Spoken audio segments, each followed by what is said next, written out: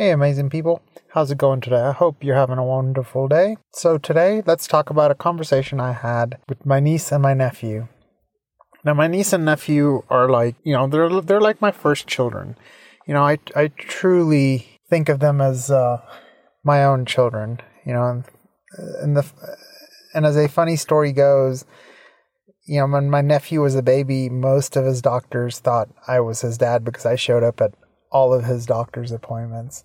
So anyways, they're both in college and on their way to being medical professionals. I got a unique opportunity to sit down and, have a random chat with them. And, it was an amazing conversation. They taught me a lot, and hopefully I imparted some of my knowledge onto them. And, if nothing else, got them to think about things. And there's two things that I wanted to talk about today that came up. I mean, we had a really long conversation that covered a lot of things, but there were two that, for me personally, that stood out. One was around stigmas.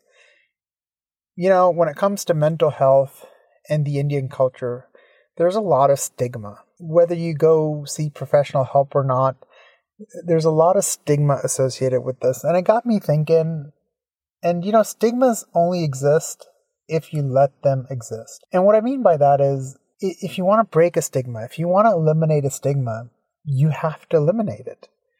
You can't say, I don't want this topic to be stigma, yet go pick a certain little topic and not talk about it because of the stigma associated with it. Even if 1% of that topic exists, then that stigma exists. So it made me realize, if something is stigma and you want it to not be stigma, then guess what? The choice is yours. You have to talk about it. You have to do something about it. Sometimes we say they're stigmas and we don't agree with them, but we also add to the stigma by believing in them. A short little revelation, nothing earth-shattering. It's just a new way to look at stigmas for me personally, from my perspective. And the other lesson was, I asked both of them, where do they see themselves in 10 years? And this was a hard question for them to answer. And you know what? I think it would have been hard for me to answer at their age. But what I tried to tell them is, have a goal. Have an image of yourself in 10 years. And the reason I say that is because every crossroads you come to in your life, you've got to make a decision. Are you going to go left or are you going to go right? Now, if you have this 10-year vision, then the decision becomes, will choice A help me get to my 10-year vision, or will choice B help me get to my 10-year vision? And which one will help more? It helps you make these decisions in life.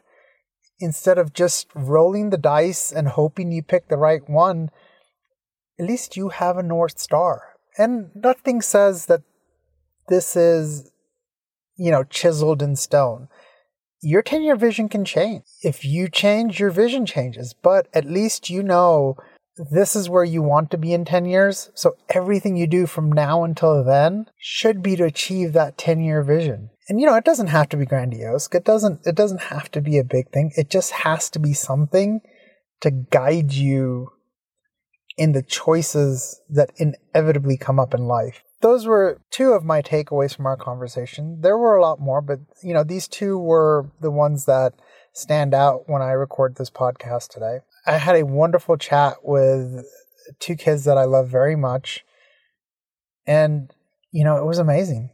It was one of the most amazing conversations I've had in recent history. So I hope this helps somebody listening to this. I think those are two very important topics. If you want to eliminate stigma, you have to start with you first and have that 10-year vision of where you're going.